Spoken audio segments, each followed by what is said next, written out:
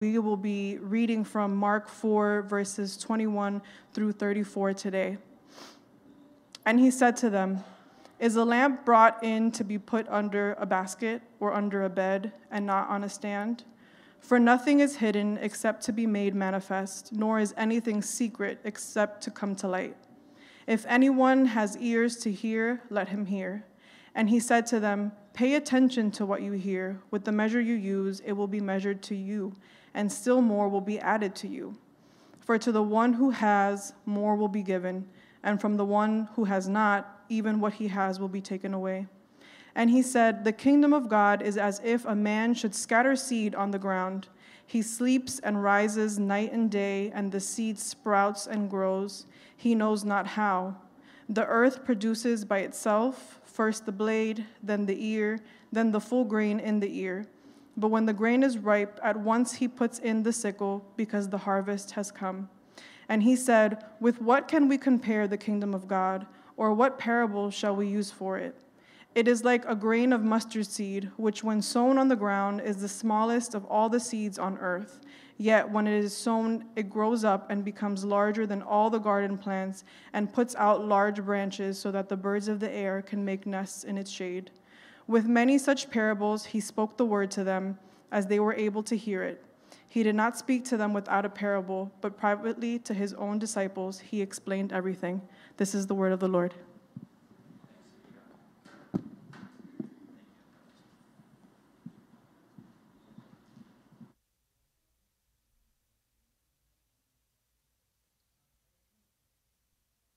Yeah, there we go. Thank you, Elizabeth. Welcome. Glad that you are here. My name is Russell. I'm the pastor for our community. And our contract with Paradance, they can move us occasionally, and so that's why we're not upstairs today. And I know that there's like some noise going on. It's the ballet music is better than Daft Punk, definitely. I think I can pay attention a little bit. But when I pray, let's try and kind of hone in. And I know there's a lot of movement and going on, but I pray that we could be fully here and fully present. And I hope that that's what reunion is. I pray that when you leave this place, you say, "That's a refuge for me. That's a place where I'm learning and growing spiritually, and I'm thinking outside of myself." And so we'll be in this Mark chapter 4 passage today. If you want to pull it up on your phone, I'm going to be really walking through it. I'm not going to be able to answer every question in the text. Not that I could anyway, but it's a complex set of parables, but it would benefit if you want to grab your phone or you have a journal or a Bible with you, that would be good today. Let's pray, and then we'll get into this, all right? And so, Father, we live in a world of endless distractions, and this place is no different. We know that there's always something to pull us away. So I pray right now that you would center us, and I pray that you would be present in this place, that our desire would be to understand. When we come to a set of stories like this, the question is, can we understand what it is that you're trying to say? So God, give us ears to hear, and I pray that we would feel your presence in this place, to be reminded that we're not alone, that we're safe, and that we're loved, and we can be known in this place. And so God, may the words of my mouth and the meditations of my heart be pleasing in your sight. It's in your name we pray. Amen.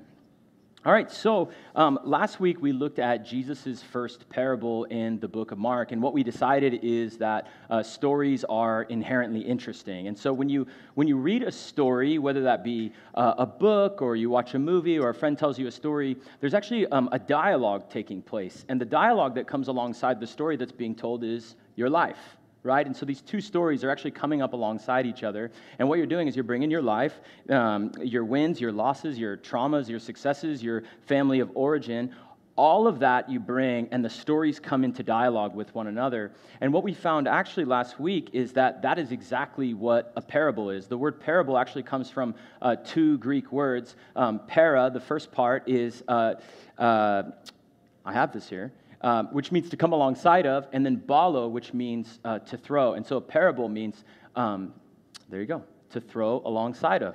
And so that's the idea of a parable, is that Jesus took everyday occurrences, things that everyone was familiar with, and he would throw it alongside a concept of the kingdom of God. And so what Jesus would do is Jesus would tell stories. He would tell absolutely ordinary stories in the first century about soils and seeds, meals and coins and sheep and farmers and merchant. And in fact, they weren't even overtly spiritual stories. One parable has a setting in a church, and only a couple even mention the name God whatsoever. And so what we decided last week is that a parable is like a Trojan horse. It sneaks into the heart. It keeps its message at a distance, and what it does is it begins to slow down our comprehension, so we start asking the question, what does this really mean?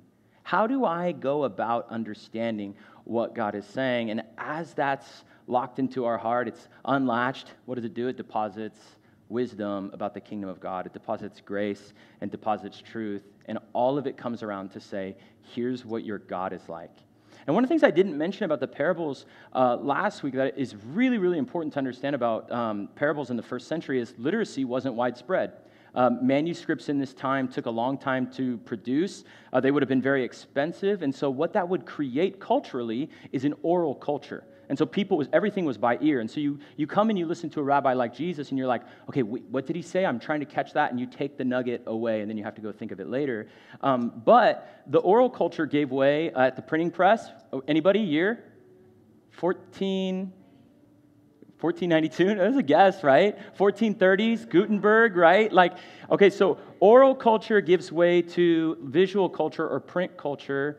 And then what happens is, actually what's fascinating to think about now, and there's a slide for this, what's fascinating to think about is the ways in which oral culture gave way to print culture, and now when we come to the parables, because of our predominantly visual culture, because of the internet, right? The internet has brought in a different way for us to think about things. And so even as we approach today, I want to keep that sort of on the front of our minds in the sense that maybe the best way to say it is we don't really know how to listen or read anymore. Maybe that's the truth as we come to it. Like, we hear nuggets, but we can't take in the full thing. And so visual culture comes into play there. And so you can listen to last week's teaching on our podcast or YouTube, whatever. But today we come to a trio of parables. And they seem disconnected, but the gospel writer Mark has grouped them together because of a common theme. And the common theme is the kingdom of God. And the kingdom of God was Jesus' central message throughout the Gospels. But in chapters 1 through 3 specifically, we learn about what the inbreaking kingdom of God is about. But we've said this in the past, Mark is very unique in his gospel writing.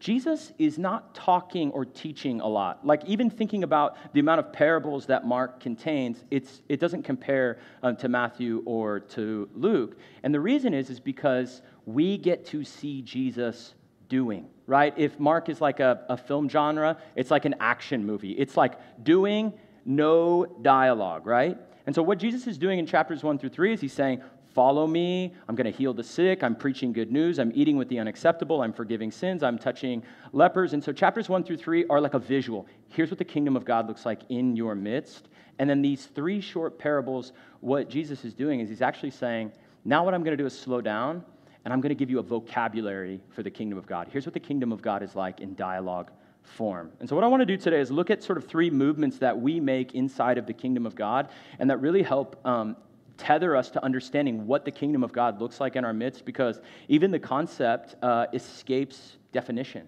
by its very nature. And so we'll talk about that today. So here's the first parable, verse 21. And he said to them, is a lamp brought in to be put under a basket or under a bed, and not on a stand? Right, so a lamp in this time is not like you and I might think of it. A lamp is probably like a flame, like an open flame. And so Jesus is being a little bit sarcastic here. He's like, you're going to put a lamp under someone's bed. Like, no, you would not do that. It would light on fire, right? And so you don't want to do that. For nothing is, he says, hidden except to be made manifest, nor is anything secret except to come to light. For anyone who has ears to hear, let him hear. And here's the point of the parable. Jesus is saying, the kingdom of God has been hidden, but now it's made manifest. Now the kingdom of God is revealed. And what Jesus is actually saying is I'm the lamp. I'm the one that actually gives revelation to what the kingdom of God is like. And so the kingdom of God, the first parable, goes from secret to revealed. It goes from secret to revealed. Mark chapter 1, verse 14, Jesus stands up. It says, John was arrested, and Jesus came into Galilee proclaiming the gospel of God and saying, the time is fulfilled, and the kingdom of God is at hand. Repent and believe in the gospel. One of the most important verses in the Bible. Jesus stands up and says, it's time. He's marking time, and he's saying, here's what I've come to do. The kingdom of God is at hand, and here's how you respond to it. Repent and believe in the gospel. And so often we read passages of Scripture like this, and we're like, oh, that sounds like pretty seminal. But we don't ask why, or we don't take it further. And so remember, when you read the Bible, you are not the first reader of it, right? You're not the first recipient of this. And so imagine for a second, you are a first century Israelite reading this. For hundreds of years, the Israelite people are waiting for a kingdom and looking for a king. And so in the first century in Judea, the Israelite people were under Roman oppression.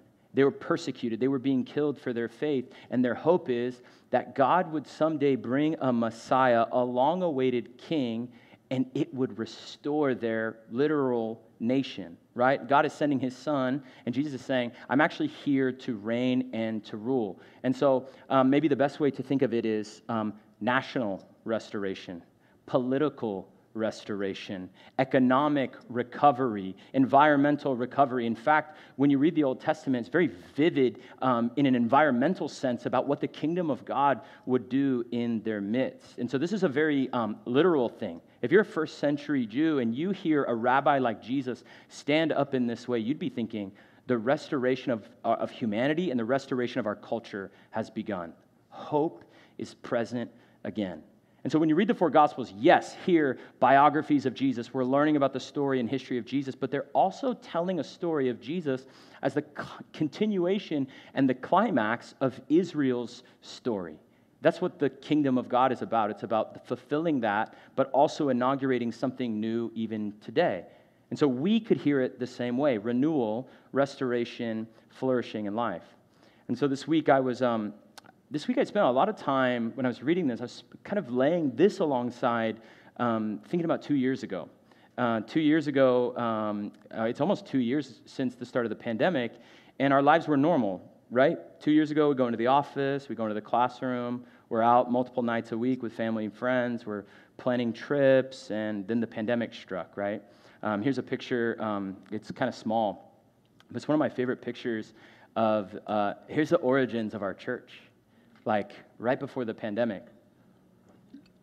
Some of you were there, and this is my living room, and just thinking about the ways that we were making plans, and we were dreaming, and we were thinking, and we were having conversation, and then this thing called the coronavirus started sneaking into our vocabulary, right? And things changed so quickly, and I was left, thinking, what do we do now? And so we go from this to isolation really quickly. And for me, I was reflecting on that season of saying, God, where are you in this? And if I'm honest, my prayers were really desperate in that time, because I was like, we have a plan, we have a trajectory, we have deadlines, we just raised money to start this church, and like all these things lining up, and then all of a sudden it's confusing and it's disorienting. I'm racked with anxiety. I don't know what to do with my emotions. 4 weeks into the the lockdowns, I'm like taking all my emotions out of my wife, and she's like, we got to do something about this. It's like I'm just trying to unload here. And so maybe you were thinking this in the same way, like plugging away at work or trying to like pretend and figure things out, but all of a sudden you're just left confused, right? No idea what to do. I remember Katie and I, we literally at night would just get in our bedroom, we just come to the end of our bed and we just get on our knees and pray. And if I could capture those prayers like in a sentence or a phrase, it would be this: we're trying, help us. Like we're trying, help us. And I think that maybe is a better way to understand the posture of ancient Israel waiting for a king. We're trying, help us. I'm trying to get my life together. I'm trying to sober up. I'm trying to figure out how to think outside of myself. I'm trying to figure out what to do with when I graduate. God, I'm trying, help me. And what this parable is beginning to illuminate to us is that in the kingdom of God, God becomes real. He's been in secret, but he's being illuminated now through the person of Jesus. And so it does beg the question, I don't want to spend a lot of time doing this, but it does beg the question, what is the kingdom of God? Or when is the kingdom of God? Or where is the kingdom of God? And I would just simply define the kingdom of God like this. The kingdom of God is the king's power over the king's people in the king's place. The king's power over the king's people in the king's place. And so Jesus steps onto the scene. He says, the kingdom of God is at hand. He's saying, I'm bringing the kingdom of God. The kingdom of God is in your midst where Jesus is king, right?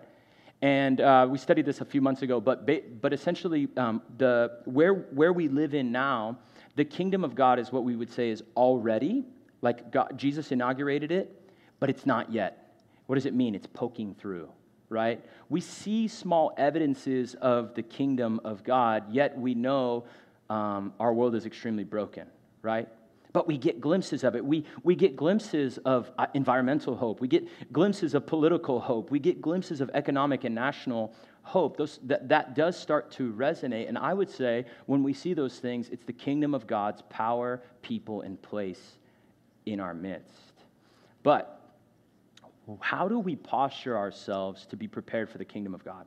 Like what does that look like? What does that look like historically? And what does it look like to be ready to say, I'm ready for like Jesus to break into my life? And then the other way to think about it too is to think outside of ourselves too. How does that look in a bigger sense? This is fascinating. I thought this might be kind of interesting for us to think about. Three major religious groups in Jesus' day that were ready for the kingdom of God to break into their midst. You had three primary, you've probably heard of two of them. The Essenes, the Zealots, and the Pharisees. And so the Essenes were like this separatist community. Sometimes they're called the Qumran community. And what they would do is they would withdraw from civilization. They would hang out in the desert, and through prayer and fasting, what they would try to do is like transcend this world. Essentially what they were saying is like, if I can feel enlightened enough, maybe I would feel the kingdom of God come in my midst. And so they believed that's how it would manifest. Next were the Zealots.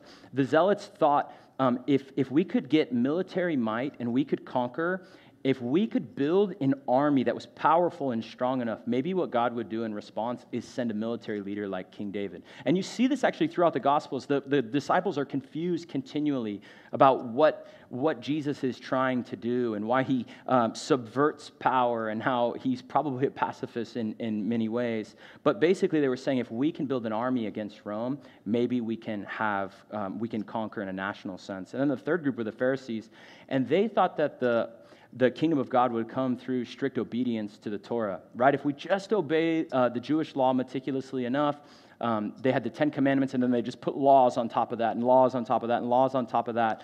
And it was a way of saying, hey, actually, if we can just be holy enough, God would have to come down. Like that would be the only thing that would make sense for God to do. And so they put immense pressure on the backs of Jewish people. Don't do this on the Sabbath. Don't eat this.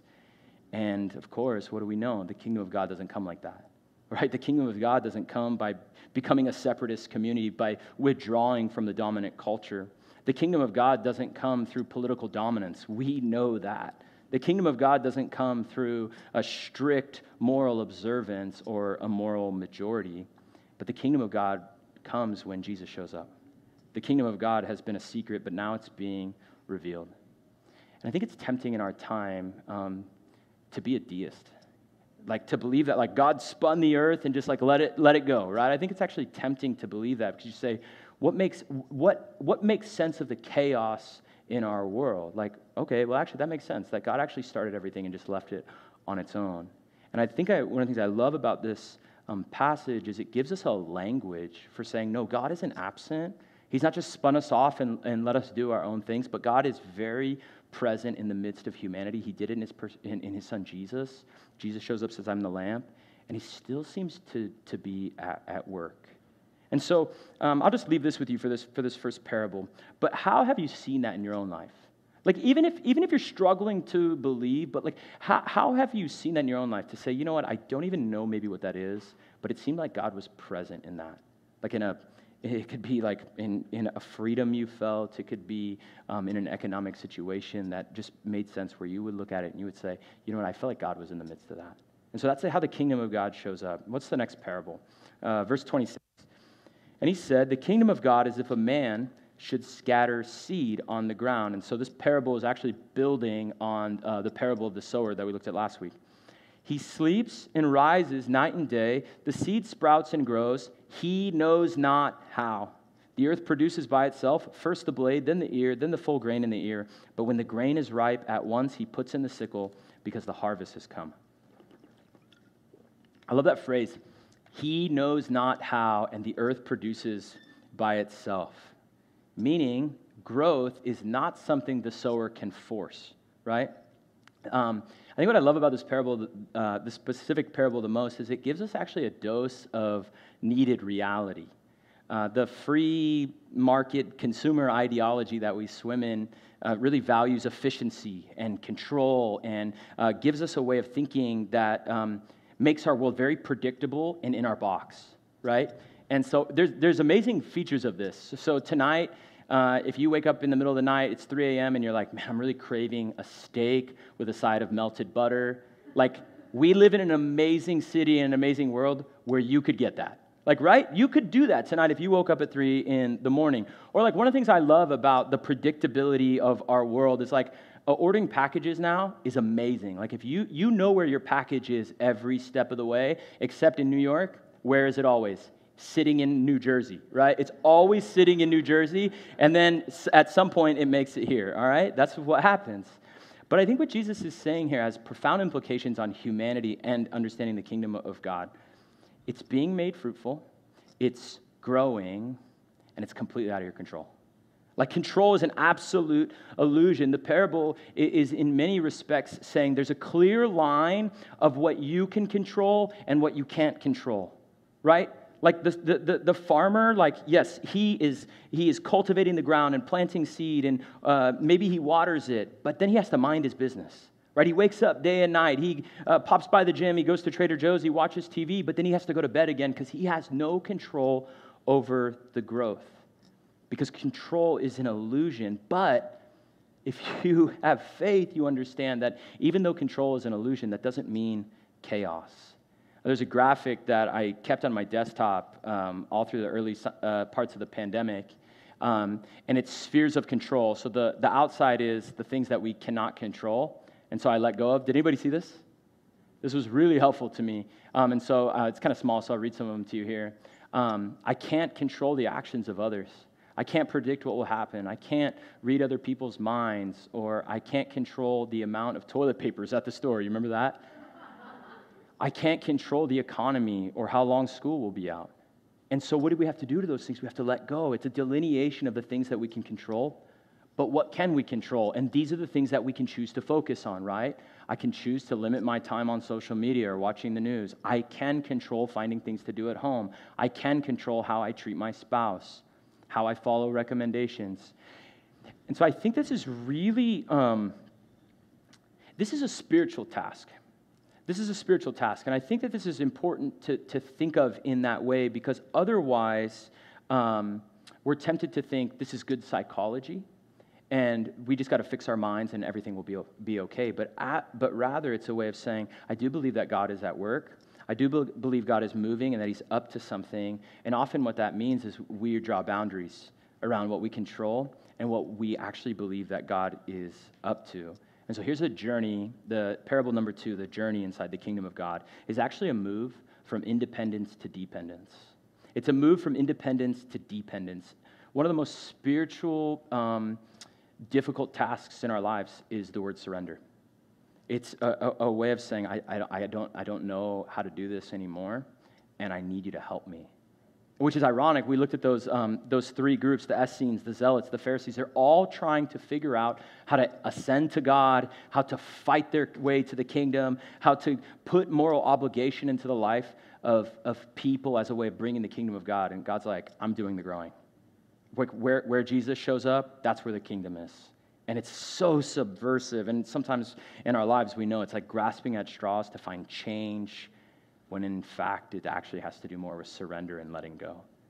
I was just telling my friend this week, a time in my life where I had the most faith was when I had no job, I had no house, I lived in my in-laws' basement. It's pretty sweet down there, actually, so I'm not that mad about it, but everything I owned fit in a 2001 Honda Civic. The ceiling fabric was falling off. I glued it so many times, and then I just let it go. I sold it for $1,500 and a hot dog, no joke. And my life, you would look at my life at that point and you'd be like, wow, that's chaotic. That's messy. That's terrifying. And then all of a sudden, Katie and I got pregnant. And that was not planned. It was like, okay, I guess also we're having a kid.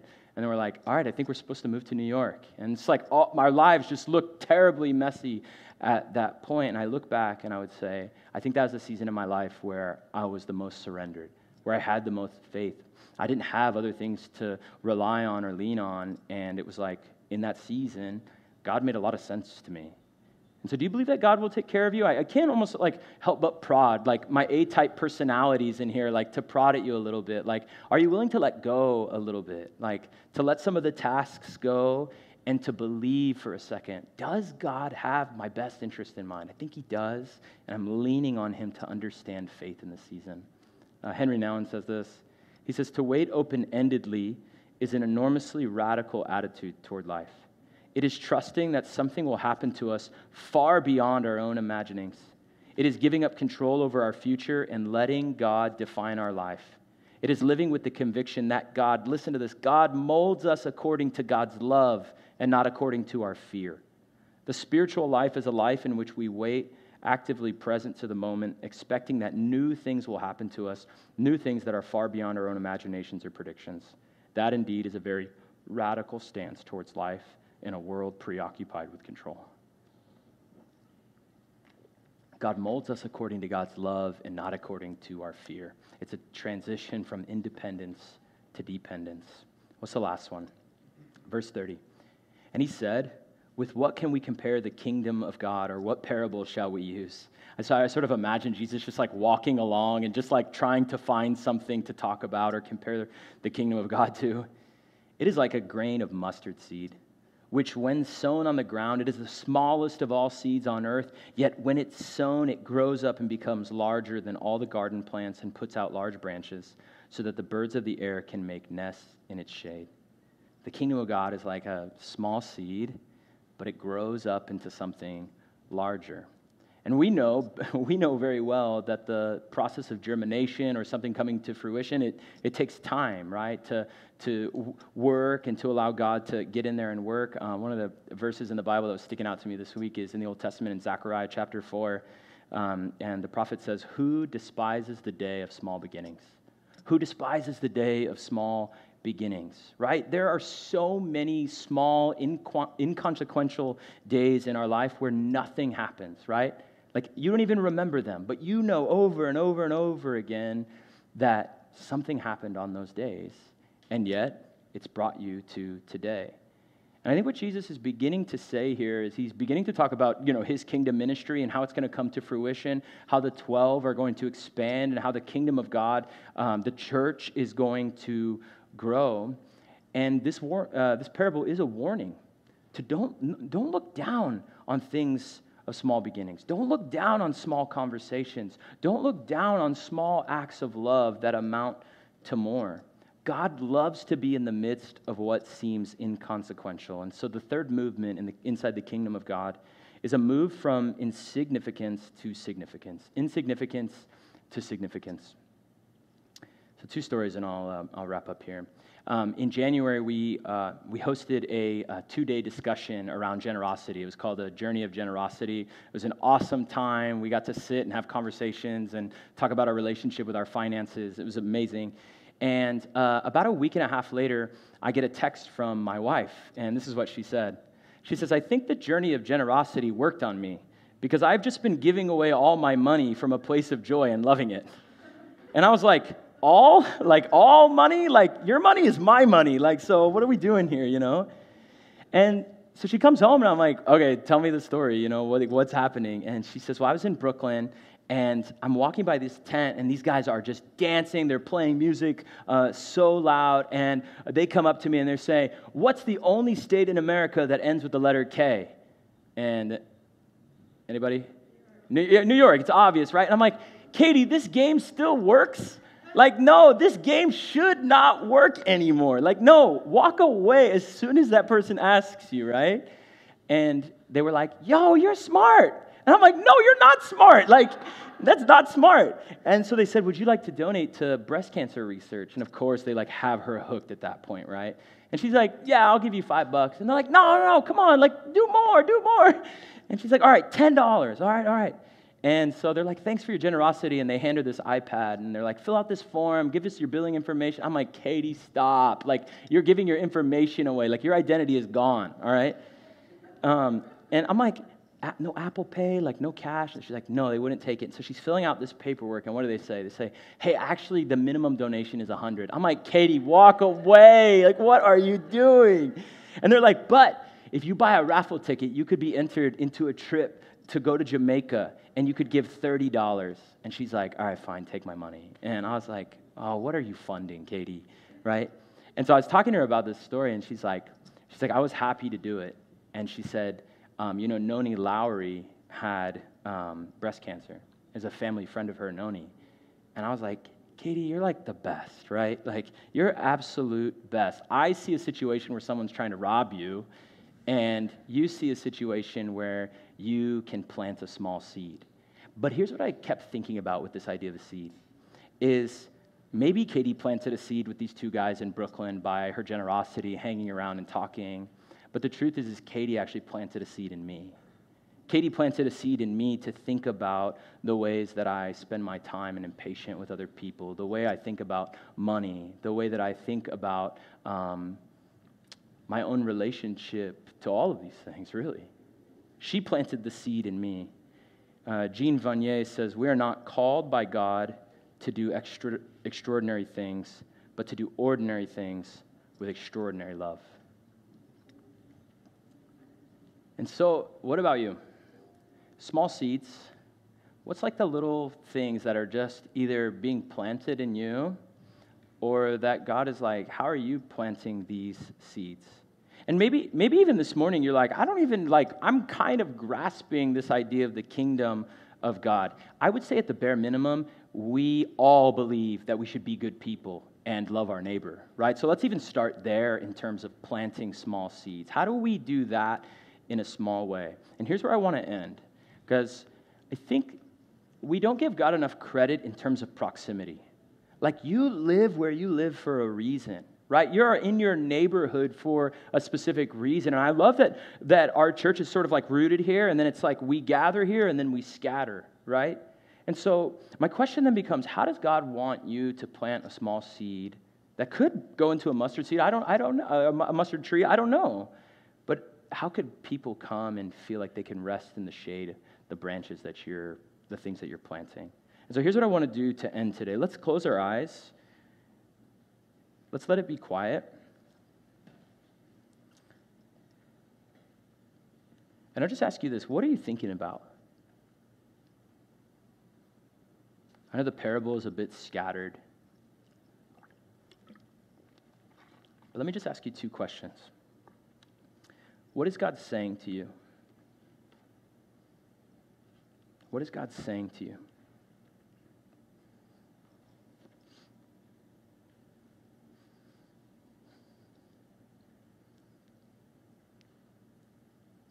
Here's the second question. What will you do about it?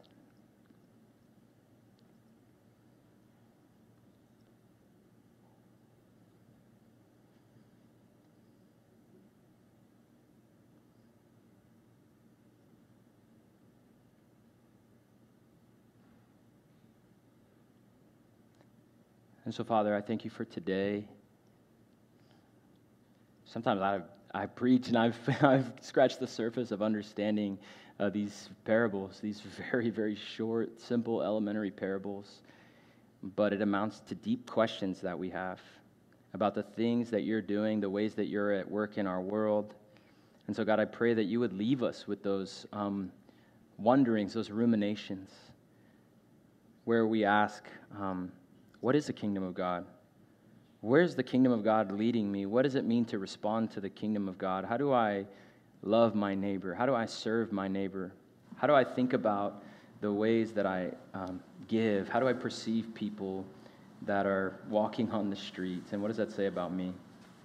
And I pray, God, what that would ultimately leave us to is an ultimate act of surrender to your grace. And we know that you won't leave us void in that. It's in your name we pray. Amen.